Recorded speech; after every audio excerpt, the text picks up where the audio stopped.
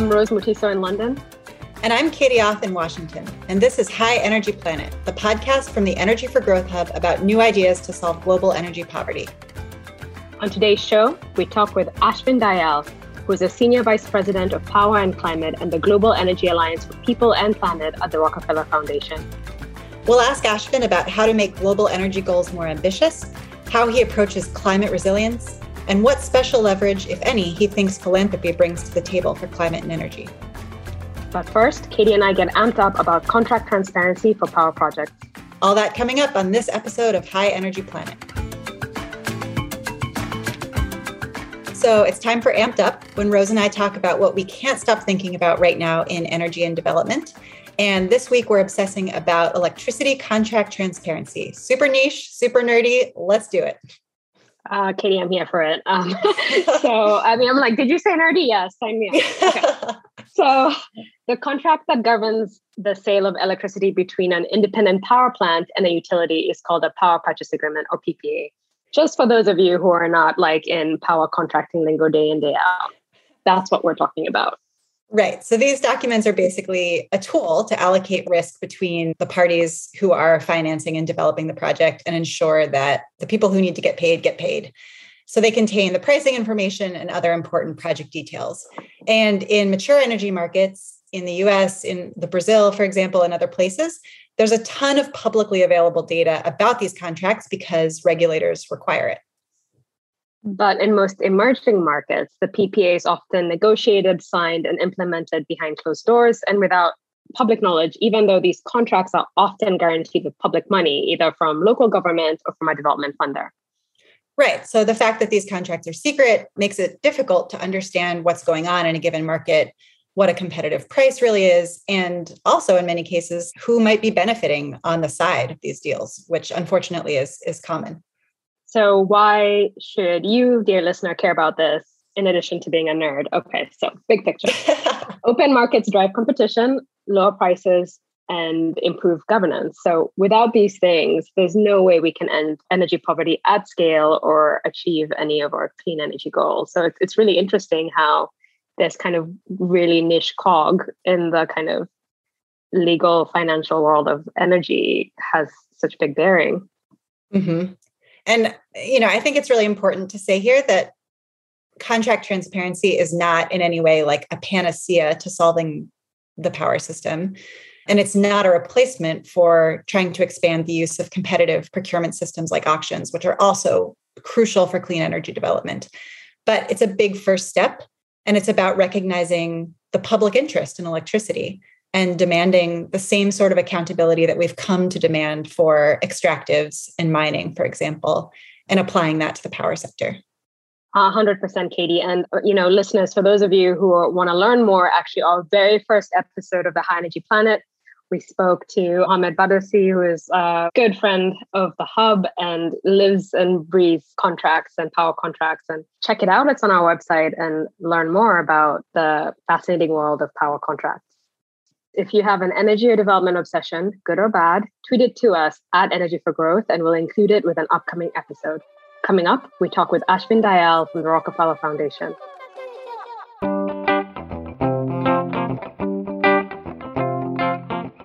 Ashwin, welcome to High Energy Planet. It's so great to have you. Thank you. It's great to be here. All right, let's jump right in. So, Ashwin, you've had an incredibly varied career. So you've gone from doing disaster recovery, post-conflict reconstruction, and poverty initiatives across the world to becoming a champion for energy development now at Rockefeller. So it's a pretty uncommon path. How do you make sense of it? It's open-ended, starting with an open-ended question. Yeah, indeed. I don't quite know how I make sense of it other than coming to the world of energy sort of by default, frankly. About a decade ago, I inherited a set of projects that we had been experimenting with in the Rockefeller Foundation in India on these distributed renewable energy projects. And as you say, my background was really in rural economic development, doing a lot of work on disaster response, post-conflict economic development, and a lot of work on sort of poverty programmings. And I'd always just treated energy as kind of like an input, right? It's either there. If it's there, great. And if it's not there, okay, you figure out other solutions. I'd never really thought about it as being at the center of what is either constraining or enabling people's opportunities, people's mobility, people's economic choices, etc.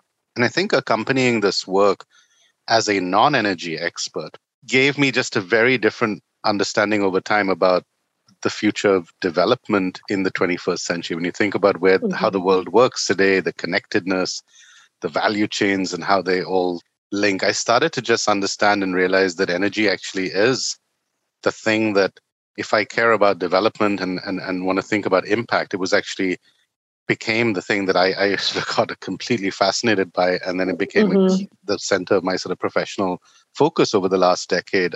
Yeah, but if you'd asked me 10 years ago, 12 years ago, did I see myself working on energy? I pretty conclusively, I think, would have said no.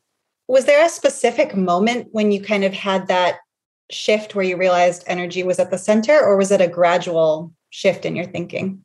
I think it was gradual because and gradual over 2 or 3 years of exposure to this, because I was, on the one hand, sort of grappling with the idea that all of a sudden the market was being asked to take care of this challenge. There was a lot of talk, a lot of buzz around distributed renewables and mini grids and solar home systems. And I was sort of thinking, well, if it's such a great idea and it's going to, and everyone thinks it's the next best thing after sliced bread, why isn't it just happening on its own? And so I guess I started with a sort of a healthy skepticism about that part of the the sector. But then when I started visiting and I started to understand the sort of complex interplay between the regulatory and policy side and what was actually happening on the ground, the idea that this had to be both a public and a private effort, things started to click. But ultimately, it was just looking at the transformational impact itself, right? Starting to understand, for women trying to get small rice hulling businesses going, or gentlemen running sort of carpentry workshops or whatever. It sounds cliched, but it was so real. It was like, you can actually quadruple, 10x your productivity by having just reliable power. And so that was probably the light bulb moment, if you pardon the pun, that sort of, I think it just I realized, okay, this is actually something that is sort of a below the radar issue in global development that we need to be really, really putting a lot more emphasis on. Interesting.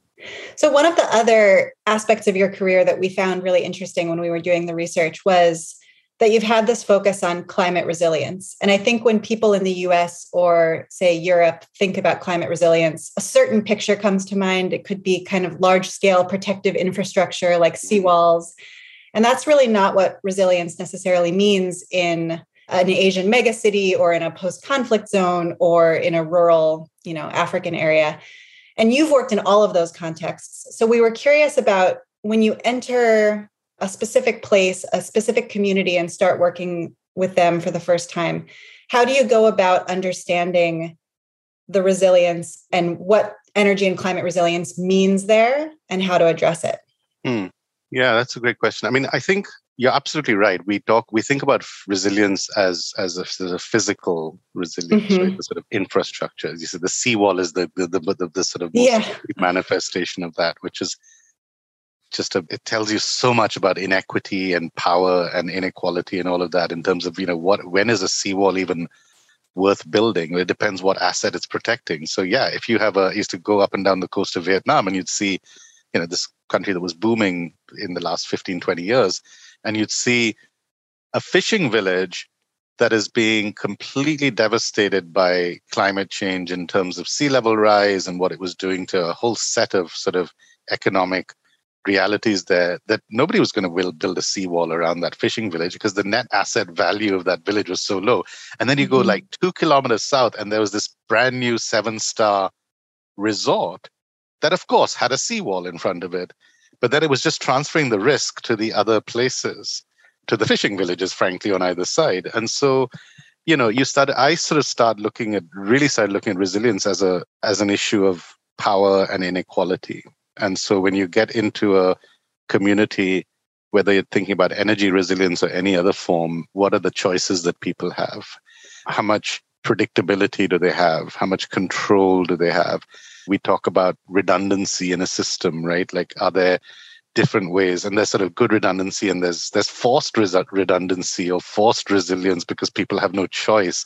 And then there's sort of planned resilience. And so, I just started to get fascinated by what is it that actually enables people not just to cope, but to sort of thrive and move forward and move upward? And it was often these sort of intangible capacities that people had. And it's not the hard infrastructure, but it was the soft capacities, the relationships people had with local institutions, their ability to organize around a particular solution. I mean, a whole array of things. And so it really became for me, it's a really critical way of thinking about any of these social and development challenges. And similarly, when I came to the world of energy, I think that really stayed with me, is thinking about what is it that communities are actually struggling with as a result of either really poor power access or none.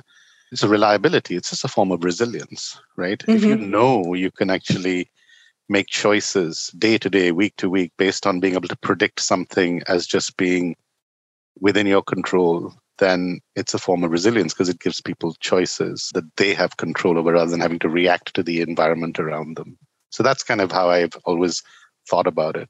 Often in development, people are trying to solve problems very quickly. And so it's really refreshing to be able to really think and reflect. So I think in that vein, continuing your reflecting on work done and how it ties to other contexts.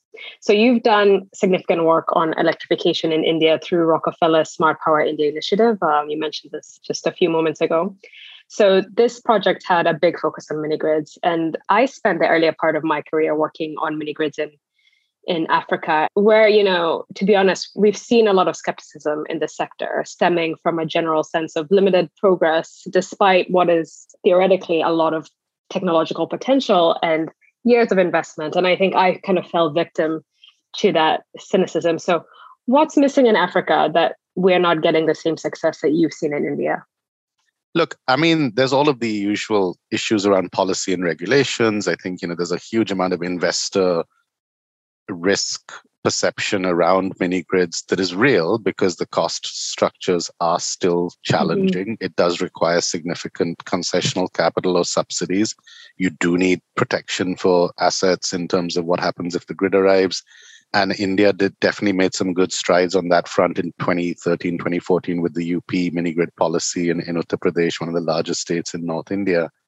Now, Nigeria adopted a mini grid policy, which hopefully will see Nigeria emerge as a kind of market leader. But there's another story there, right? Density of population. You're trying to put, sometimes I think probably we have to look back and understand some of the mistakes that were made, trying to put a sort of a Rolls Royce where perhaps a Mini Cooper was what was needed or whatever. Yeah. I don't know my cars very well, but we were probably with no offense to the Mini Cooper manufacturers. Right. You know what I mean? But it's the oversizing systems in pretty low demand. Mm-hmm. You're talking about in the Africa, and I hate talking about Africa as one sort of thing, but you know what I mean? In a sort of rural setting where per capita electricity consumption is like sub 50 kilowatts, 50 kilowatt hours, and you're putting in a 50, 60 kilowatt mini grid, and there's just no hope, right? There's no consumption there. It's just the consumption isn't there. So that takes us then to the question of, what do you do on the demand side, and can you do more to stimulate demand? So I think we're probably still very, very early.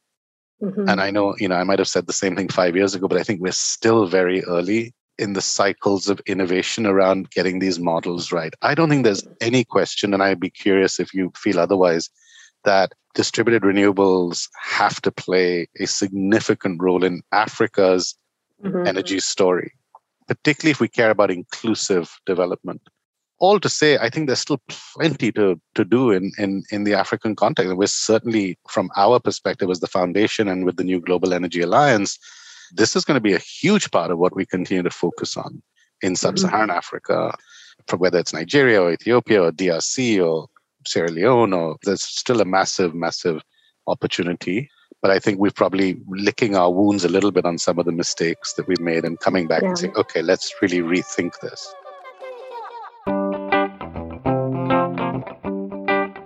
Coming up, we ask Ashvin about his work making global energy goals more ambitious and the role of philanthropy in ending energy poverty. And of course, we play Rant or Rave.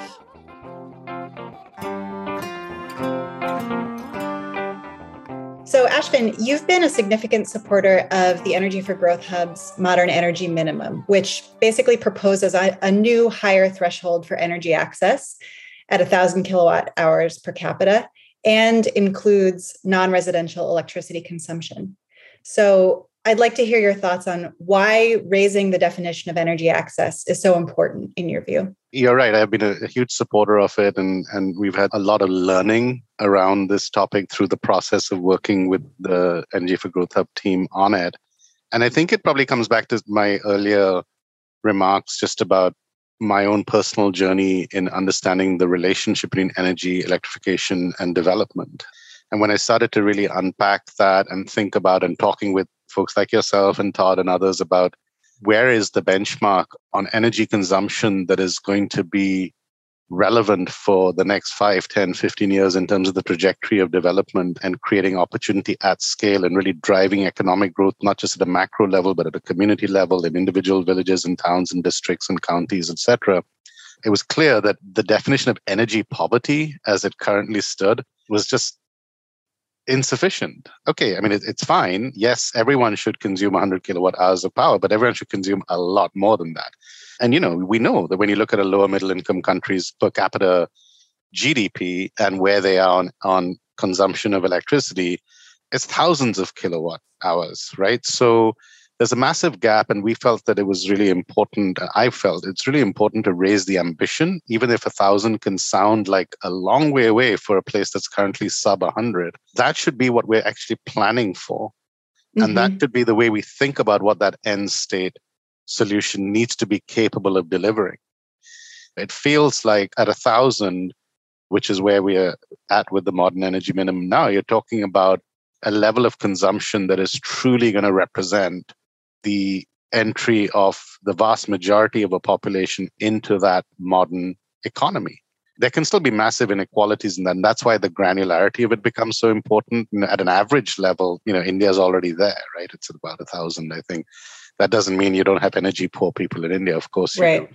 So I think I personally, and this may be where I'm sort of empirically going to get myself caught up in all sorts of knots or methodologically, but I personally look at it as like every individual needs to be consuming that amount. How you measure that and how you tell whether they are or they aren't, I have no idea. We'll leave that to much smarter people. But if you think about poverty rates themselves, which are basically historically calculated on the translation of a caloric value into income, and you have a head count rate of poverty. So when you say 40% of people are below the poverty line, it's an actual count of how many people are consuming less than that level. And the question that I think the modern energy minimum can help us start to ask is, what is that for electricity consumption or energy consumption, whichever you want? You can set it at whichever one you want. Because if you believe that that is at the center of development, then maybe we need to rethink how we talk about progress in these terms, not just as a narrow energy conversation, but actually as a development conversation. So I'm a huge fan of it. I'm very conscious that there's a lot more work to be done on it to actually turn it into something that can be used in that way. But that was sort of my thinking on why I got sort of enthusiastic about it. Do you face some pushback trying to push energy abundance message in a kind of energy austerity moment globally? Yeah, sometimes. I think with the people who understand development less so. I think people who, I don't want to sound divisive in this conversation, but I think people who are taking a pure climate focus don't always appreciate the fact that, when I say actually people have to consume a lot more, not less energy, and here's how we need to do it, therefore, together. I used to sort of, to make the point, not to be difficult, would say I have no problem with coal, depending on who's consuming it and for what purpose. So obviously I don't mean that because coal is devastating from a climate change perspective, but I think to make the point about equality and opportunity. And so, you chip away, you hammer away at this point. And I think this is the beauty of renewables and distributed systems, is that intellectually people can make the leap and say, okay, here's a way in which people can consume more while still protecting the planet and its climate future. And I think once people just sort of latch onto that, then you can start to have a real conversation about, okay, let's now get back to the question of how do we make energy access and consumption levels way, way 10x higher than where they currently are, and take off the table the concern that well, you can only do that by destroying the planet even more than it's already being destroyed. Mm-hmm. But you know better than me, Rose, this is going to play out in so many ways with like gas and these questions that we just have to be very clear on. Ashwin, actually, I'm taking notes on your communication strategy because you kind of got us like almost in a panic with the cold comment, and then you like walked us back with the like, let's see the big picture, let's see the opportunity. And so I think you're succeeding in the messaging even in this group of so-called converts. So I think there's hope. Okay, so then very quickly, second, just brief response on tactics. And I'm sorry, I feel like I'm asking all of the kind of cynical questions, but okay, so one of the intended applications of this modern energy minimum is to redefine access in the next round of sustainable development goals. So if we're being honest, though, it's not clear if we'll even meet the current SDG 7 goal. Actually, it's a moving target, especially with population growth in some geographies. So what's your outlook on the possibility of energy access for all by 2030? And is there a danger to focusing on an even higher target if we can achieve the current threshold? I don't think there's a danger, honestly, and I can come back to why I don't think that. I do think there's a real risk that we don't hit the basic target of energy for all, the universal energy access as currently defined by 2030. And that would be a huge stain, frankly, on our collective effort as practitioners, as citizens, as members of a global community. So I'm optimistic up to a point, but I think we have to be pragmatic about the fact that there's a gap in investment. There is a gap in the numbers and the progress being made, particularly in Africa, but elsewhere too. And, we just have to kind of really double down and accelerate. We have to treat this like an emergency in a sense that we have to move much more quickly now in the next 1 or 2 years. And I say that as someone who's done a lot of emergency response work, and, the mindset is just different. And we need some of that. To the point about does raising the bar help or hurt? Obviously, I believe it helps because I'm part of trying to raise that bar. But I think it helps because it forces us to think about the kind of solutions that we need to put in place over the next 2, 5, 7, 10 years. And I think it makes it very clear that this is just getting to step 1 of universal energy access is just like that's step 1. And then you've got like 5 other steps that we have to go to. And again, I come at this from a development perspective. For me, universal energy access is not the unlock to development. It's significantly high levels of energy consumption. So we want to make sure we get a chance to talk about the Global Energy Alliance, which is the monster, very exciting initiative that I'm sure is taking up 1,000% of your time right now. On the surface, the Global Alliance might resemble, and to some people certainly seems similar, to certain things that we've seen in the past, like Power Africa, like the Global Commission to End Energy Poverty, and many other programs. So I'm curious, what do you think will set you apart? And then secondly, what have you learned from those past initiatives that you're really integrating into the design of the Global Alliance to make it as effective as possible? I think what's different is a couple of things. One is I think it's the first time you've seen philanthropy come together at this scale around a unified agenda. We have, it's not insignificant in terms of, a $1.5 billion of philanthropic capital, grant capital potentially that can be committed to try and advance these projects and agendas in different countries over the coming years. And we've never had that level of unified sort of collective action across philanthropy before. And so I think that is important because it's big enough and unified enough to then be able to do the second part, which I think is different, which is being able to pull an alliance together, not just as sharing our voice, but actually committing to work in a more structured way of putting together projects that combine different types of capital. So whether it's the multilateral development banks and the likes of World Bank, African Development Bank, Asian Development Bank, who bring really, really important both policy and regulatory assistance, but also really important public financing, right? The sort of subsidy side of this. And I want to keep calling that out. That is really important. And then you've got a set of development finance institutions that do invest on more commercial terms, but with, in theory, higher risk appetites, like the IFCs and the CDCs, et cetera. But we have an ability now to push that risk appetite further by saying, look, if we can work on big transformational projects together, we can bring not just some ideas, but a sort of a chunk of capital that should allow you to be bolder, move quicker, take more risks. Because, we're all frustrated sometimes with the pace at which these things move. And so I think it enables pace to accelerate and to think bigger on projects. And look, when you talk about Power Africa, who's a part of the Global Energy Alliance, or Sustainable Energy for All, that is a key partner in this work, and RMI and so many other players, International Solar Alliance, I think what we're just trying to do is unify this sector in a way that perhaps hasn't happened before.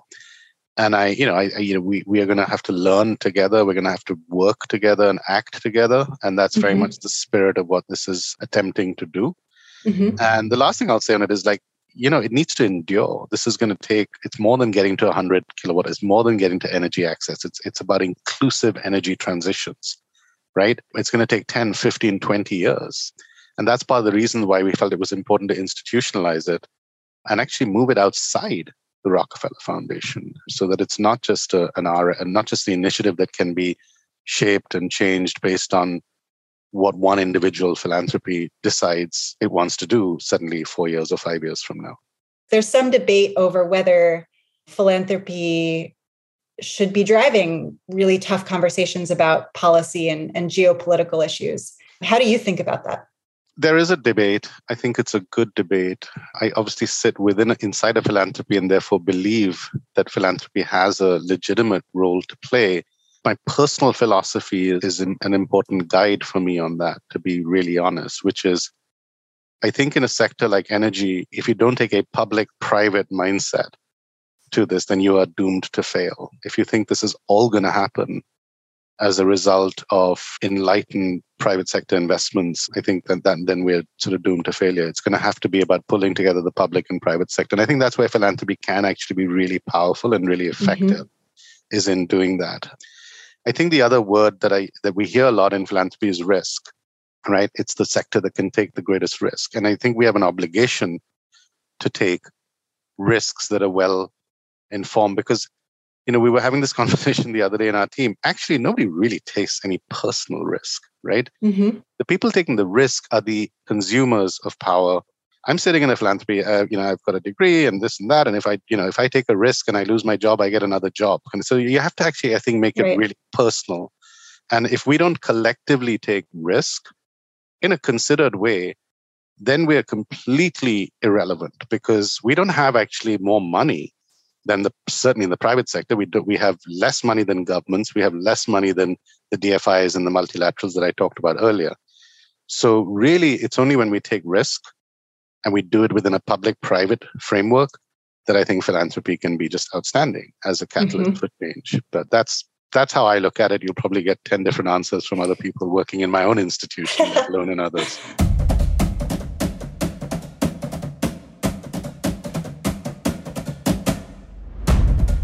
Okay, Ashvin, now it's time to play Rant or Rave, which is a quick-fire game in which we give you a word or a term and you choose to either rant or rave about it and explain why. So we have 60 seconds today to get through as many of these as we can. So we want a one-sentence response for each of these, really quick, first thing on your mind. So are you ready? Ready. All right, let's go. Living in Bangkok. Oh, completely loved it. I miss it so much. I wish I was back there. The food, the weather, the people. Yeah, couldn't rave enough. Man City. Oh, terrible. Just awful. They're going to steal the league from us yet again, it looks like. And I'm devastated, especially by their win yesterday. For clarity, you're a Liverpool fan, is that right? I am indeed. Okay. All right, NYC winters. Gosh, I'm right on the fence on that one. Not sure whether rant or rave, although I did really love being in Central Park yesterday when it felt for the first time like spring is here. Yeah. Great British Baking Show. It's turned from a rave to a rant. It's just got full of itself. It's got too full of itself. I don't like it anymore, and I've stopped watching what? The last season, this is getting off. The last season really pissed me off. I felt there was a certain contestant who should have won. And you know what? Let's just leave it there. wading into some controversy there. Yeah. All right, I think that's it. Yeah, we're down to 1 minute. You did really well with time. All right. Cool. Ashvin, thank you so much for being with us on High Energy Planet. This was really fun to get a chance to talk to you.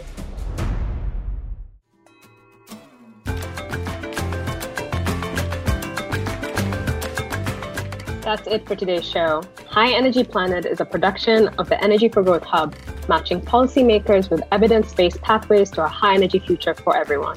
Find out more at energyforgrowth.org and tweet your questions and thoughts to us at Energy for Growth.